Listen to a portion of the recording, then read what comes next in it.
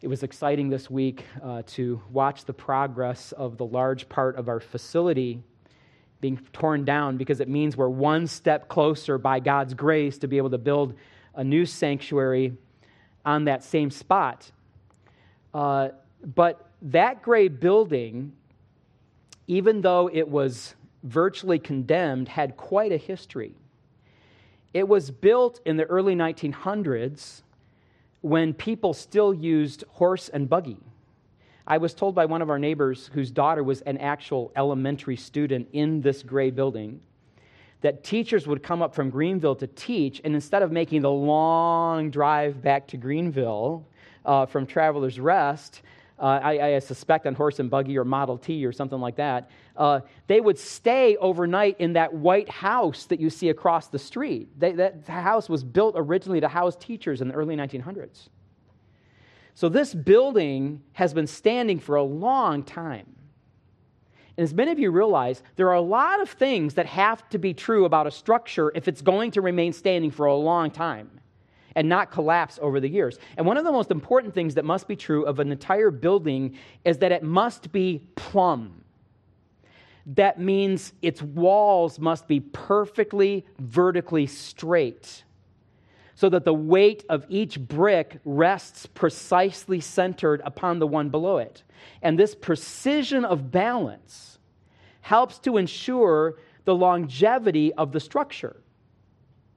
Traditionally, therefore, builders would make sure their walls were straight using a plumb line. I think most of you know what a plumb line is. A plumb line operates by gravity to determine the exact vertical line, especially if you want to build something like a wall or a whole building, and you want to make sure it's straight and therefore structurally sound, that it's straight and right and true.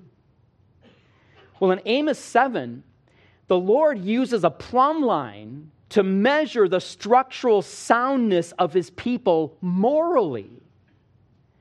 Amos writes, "This is what he showed me. Behold, the Lord was standing beside a wall with a plumb line in his hand. And the Lord said to me, Amos, what do you see? And he said, I see a plumb line." In the vision, the wall built with a plumb line is a picture of God's people. Israel was built or established by God when they entered into a covenant relationship with him at Mount Sinai. And in that covenant, God promised to be their God and to deliver them from their enemies and to prosper them in every way if they promised to obey his law and follow him and have no other gods but to love and worship him alone and love their neighbors. And they said on that occasion, "All that you tell us, God, we will do." And they entered into a covenant with God. And you should know, Amos is prophesying to the 10 northern tribes of Israel here in particular, not to Judah. Judah and Israel have already split up, if you know the history. And the first king of the 10 northern tribes of Israel was the king Jeroboam. You may remember from your Bible reading in 1 Kings or 2 Kings that God extended the same covenant promise to Jeroboam that he had extended to David. God told Jeroboam in 1 Kings 11, if you will listen to all I command you, and you will walk in my ways and do what is right in my eyes, by keeping my statutes and my commandments, I will build your kingdom like I did for David, and Israel will prosper.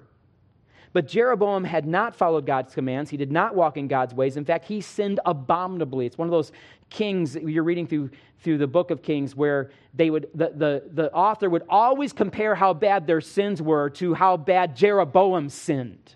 You have to be a very bad sinner to be the standard for bad sinning. And that's what Jeroboam was. He led the northern tribes of Israel into a downward spiral of immorality and adultery from which they never recovered. So if Israel is a wall and Amos sees the Lord standing next to the wall with a plumb line, a wave of anxiety must have washed over the prophet, because this can only mean one thing.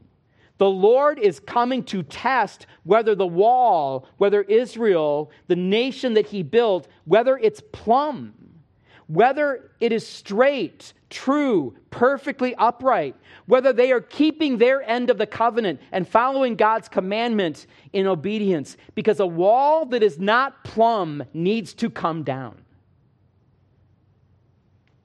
Then the Lord said, behold, I am setting a plumb line in the midst of my people Israel, my covenant people.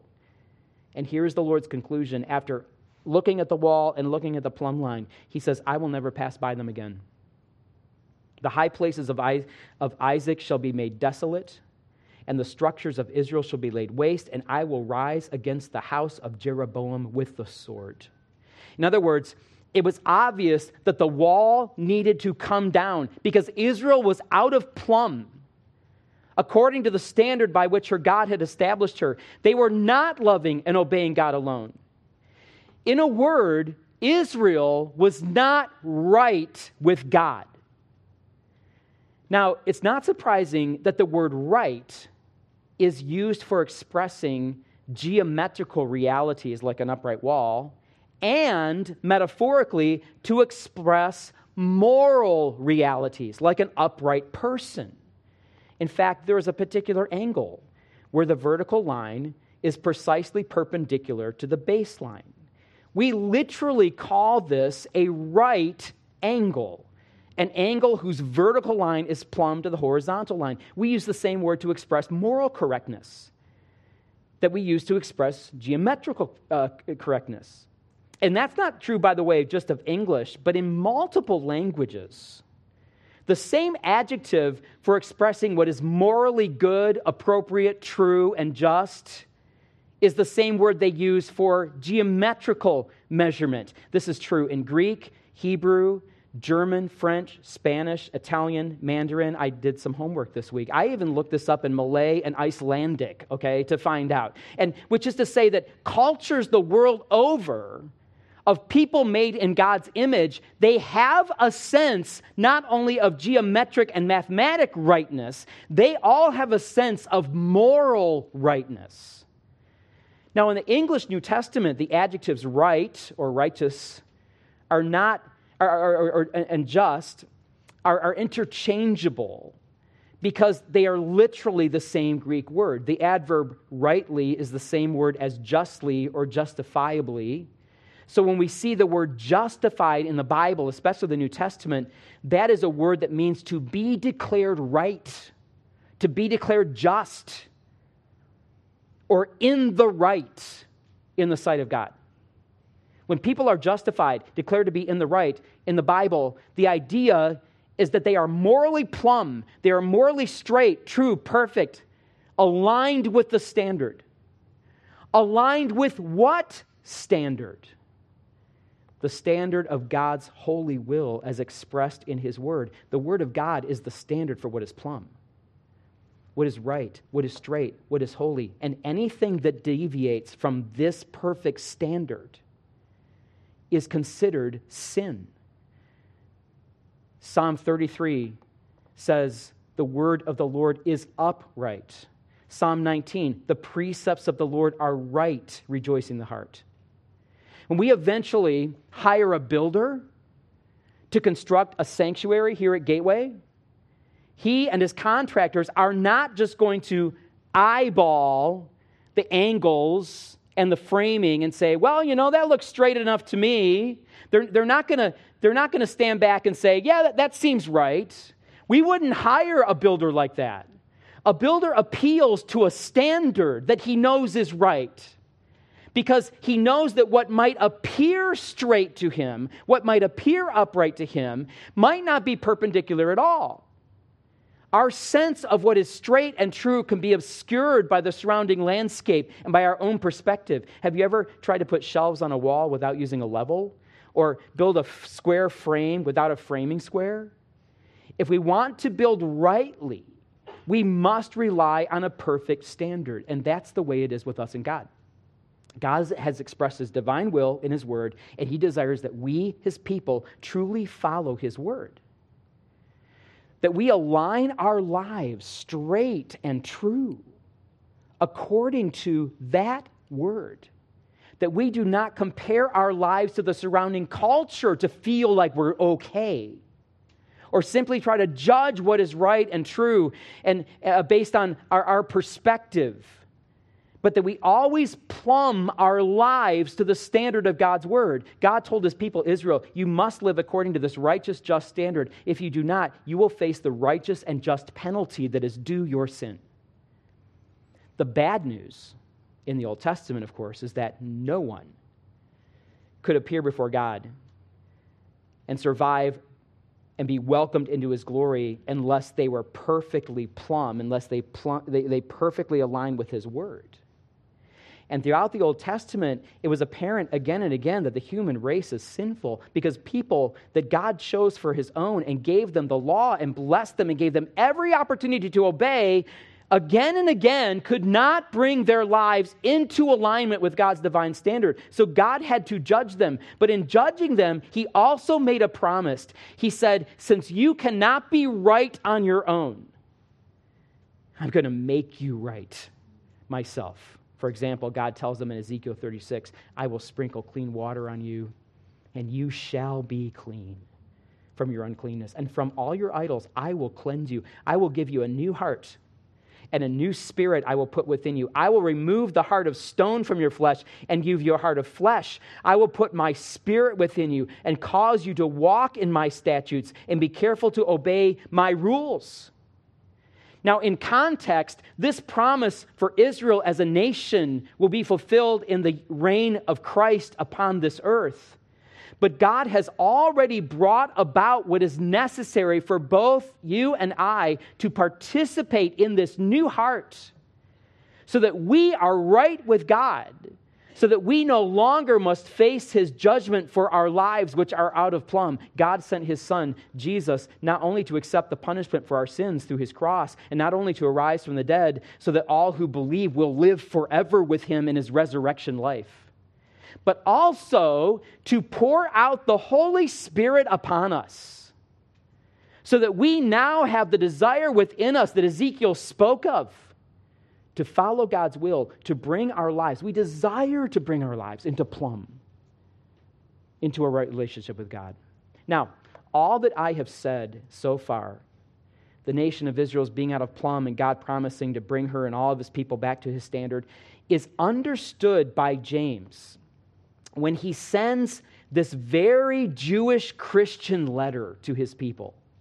In fact, you know that the author of this letter, James, the brother of Christ, in the very early church, he was commonly referred to by another name, James the Just, or James the Right. Clement of Alexandria, who was born in the middle of the 2nd century, said that James was called James the Just because of the purity of his extraordinary virtue.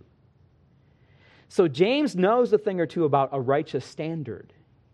And he uses the language of righteousness and justification in this letter. For example, in James 1, by the way, we're now going to be in the book of James. We're going to look at several passages here. In James 1, verses 19 through 20, something we've already covered in our series, he says, know this, my beloved brothers, let every person be quick to hear, slow to speak, slow to anger. For the anger of man does not produce the righteousness of God. Now, as a brief reminder, verses 19 and following have to do with how a believer responds to the word of God. We need to be quick to hear the word, that's hearing with an intent to obey, not answering back, especially not growing angry.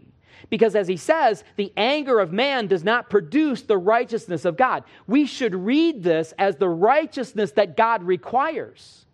If we push back against the word in anger, we are not going to meekly submit to it, and we are not going to be living rightly, justly. James says he wants us to be eager to hear the word and obey the word so that we're living in a way that is right or just or plumb with God's will. We see the same kind of negative example when we read chapter 3.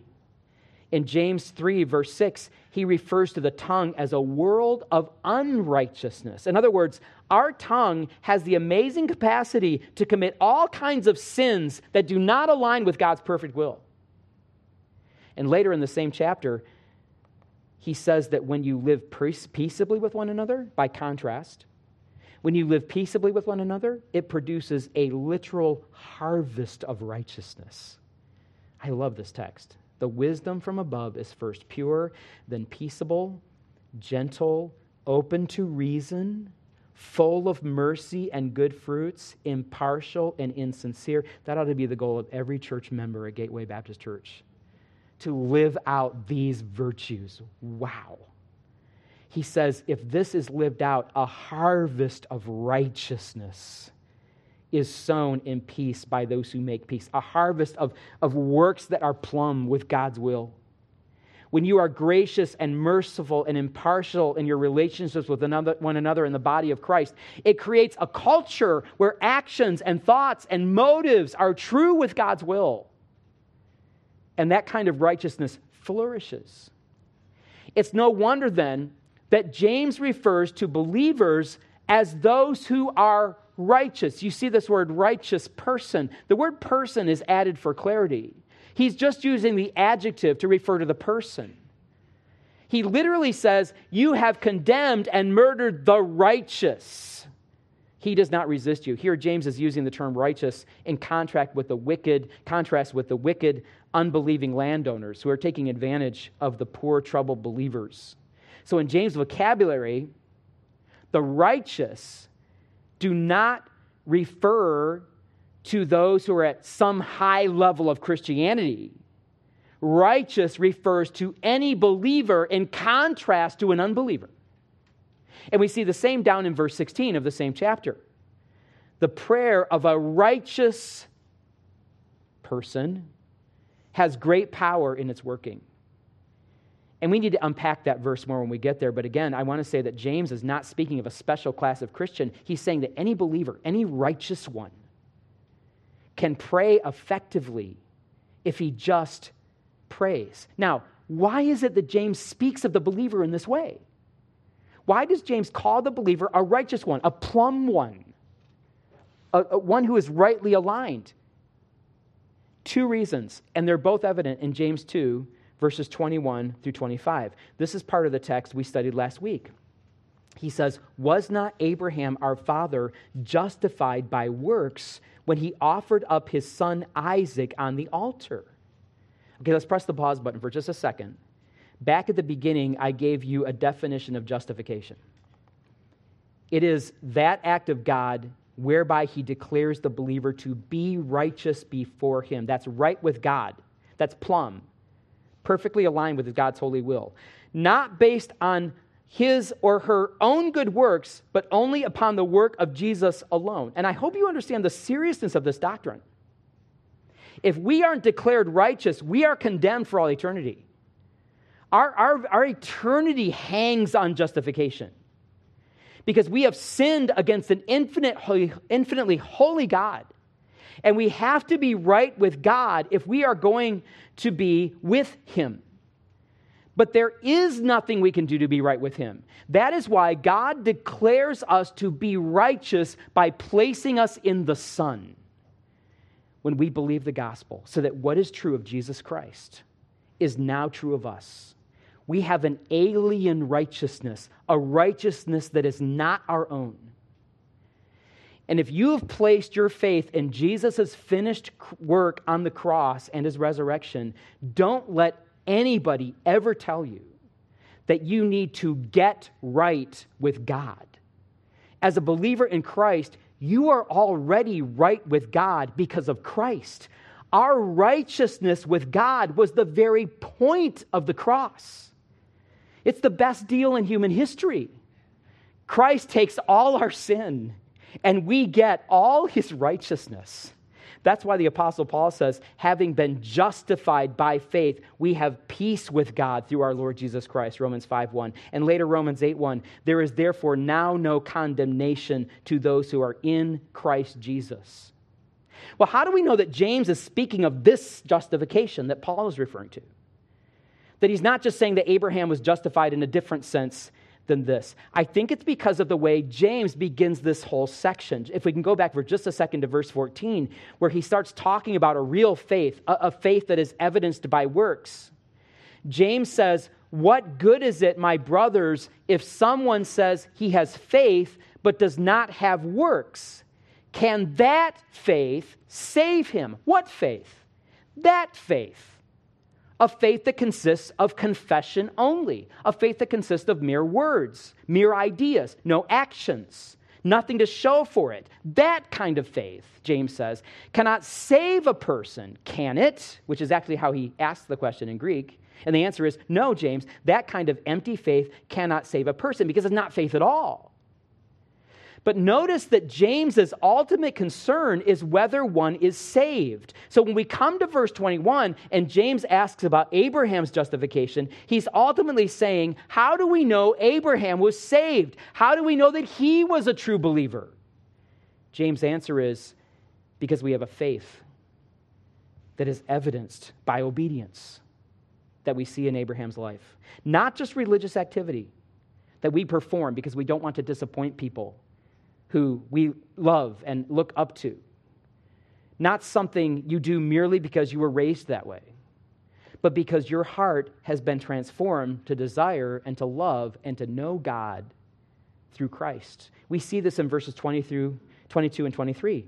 Notice here, James says, you see that Abraham's faith was active along with his works, and faith was completed by his works, as we looked at very closely last week. And the scripture, Genesis 15:6 to be exact, was fulfilled that says Abraham believed God, and that faith, that belief in God, which was evidenced by his works, by the way, was counted to him as righteousness. His works weren't counted to him as righteousness. His faith in Christ, or I should say his faith in God, his faith in what God had revealed to him at that point, was counted as righteousness. And his faith was evidenced by his works. And he was called a friend of God. In Isaiah 41:8, God calls Abraham my friend. So James understands this concept of faith leading to righteousness, leading to justification. But James's emphasis is on a particular aspect of that justification. Namely, those who are justified continue to live just lives. Those who have been declared to be right with God continue to live right before God. I want you to notice here in this text that each of the 3 times James uses the word justified, it is always followed by 2 other words. You see that? Justified by works. He says in verse 24, you see that a person is justified by works and not by faith alone. Again, he's not saying that we can't be saved by faith. He's saying we can't be saved by good works. He's saying our faith is, if it's absent of good works, is not true faith. And he even uses the example of Rahab, the prostitute, who was justified by works when she received the spies and sent them out another way. Every person who confesses belief in Christ, every person who believes in God, whether it is Abraham the patriarch or Rahab the prostitute, can be justified with a faith that is real, a faith evidenced by works. By the way, do you know that the Apostle Paul says virtually the same thing? Do we not have Romans 2:13, where Paul says, for it is not the hearers of the law who are righteous before God, but the doers of the law who will be justified? Everybody talks about whether James is responding to Paul. Well, it looks to me like Paul has been reading James when I read Romans 2:13. So while James, not to mention the Apostle Paul, would never say to you, if you are already a believer, you need to get right with God, they may say to you, you need to walk right with God. That's James's emphasis. He knows that the Scripture holds up a perfect standard, and he knows that we are hopelessly condemned without true faith in Christ, which gives us that positional righteousness like Abraham had before God because he believed. But James is telling us how to live up to our faith. So he turns to say, now those of you who are justified, you need to live just lives to help produce a veritable harvest of righteousness. What have you actively done this week as a believer in Christ to produce righteous works for God's glory alone, out of a motivation simply to please God, out of a life that has been declared righteous? We expect a builder to build, and a manager to manage, and a doctor to heal, and a soldier to fight, and a baker to bake, and a driver to drive. God expects his justified ones to walk justly, obediently, to live righteously by his grace for his glory. James says that's how you know your faith is real. That's how James speaks of being right with God. So as we come to the table, let's thank the Lord for what he has done through Christ to save us, to justify us. But let's also commit ourselves today and every day to live out the kind of righteous life that justified people are saved to live. Father, you know our hearts intimately more than we could ever know them. But even with the little we know, we sense our dire need to be reminded of this truth. Because we think theologically, and so many of us, most of us, all of us are educated people. We know how to read. We read your word. We can discern the meaning of the text in its context. And we can have theological discussions. We can have theological disagreements. We can prove our point about what we think the Scripture is saying. We can even defeat somebody else's argument. Father, all these things and more are true of us. And yet we confess that we do not obey what you tell us your word is doing so often. And Father, I pray that you would build within us through the person of Jesus Christ, through the ministry of the Spirit, as we yield to you, that you would build within us that active obedience, living out, fleshing out the righteousness that we already have with God in our lives. And Father, thank you that when we see, no matter how small, this work coming out of us because we simply desire to please God. We're not trying to please men. We're not trying to show off. We're not just living culturally, but we have this desire to live a life for you, and we see this work come out, that is encouraging to us. That's assurance. That's evidence that we belong to you. Father, encourage us in this way and build within us the kind of rightness practically, which we know blesses the heart of our God. That's what we want.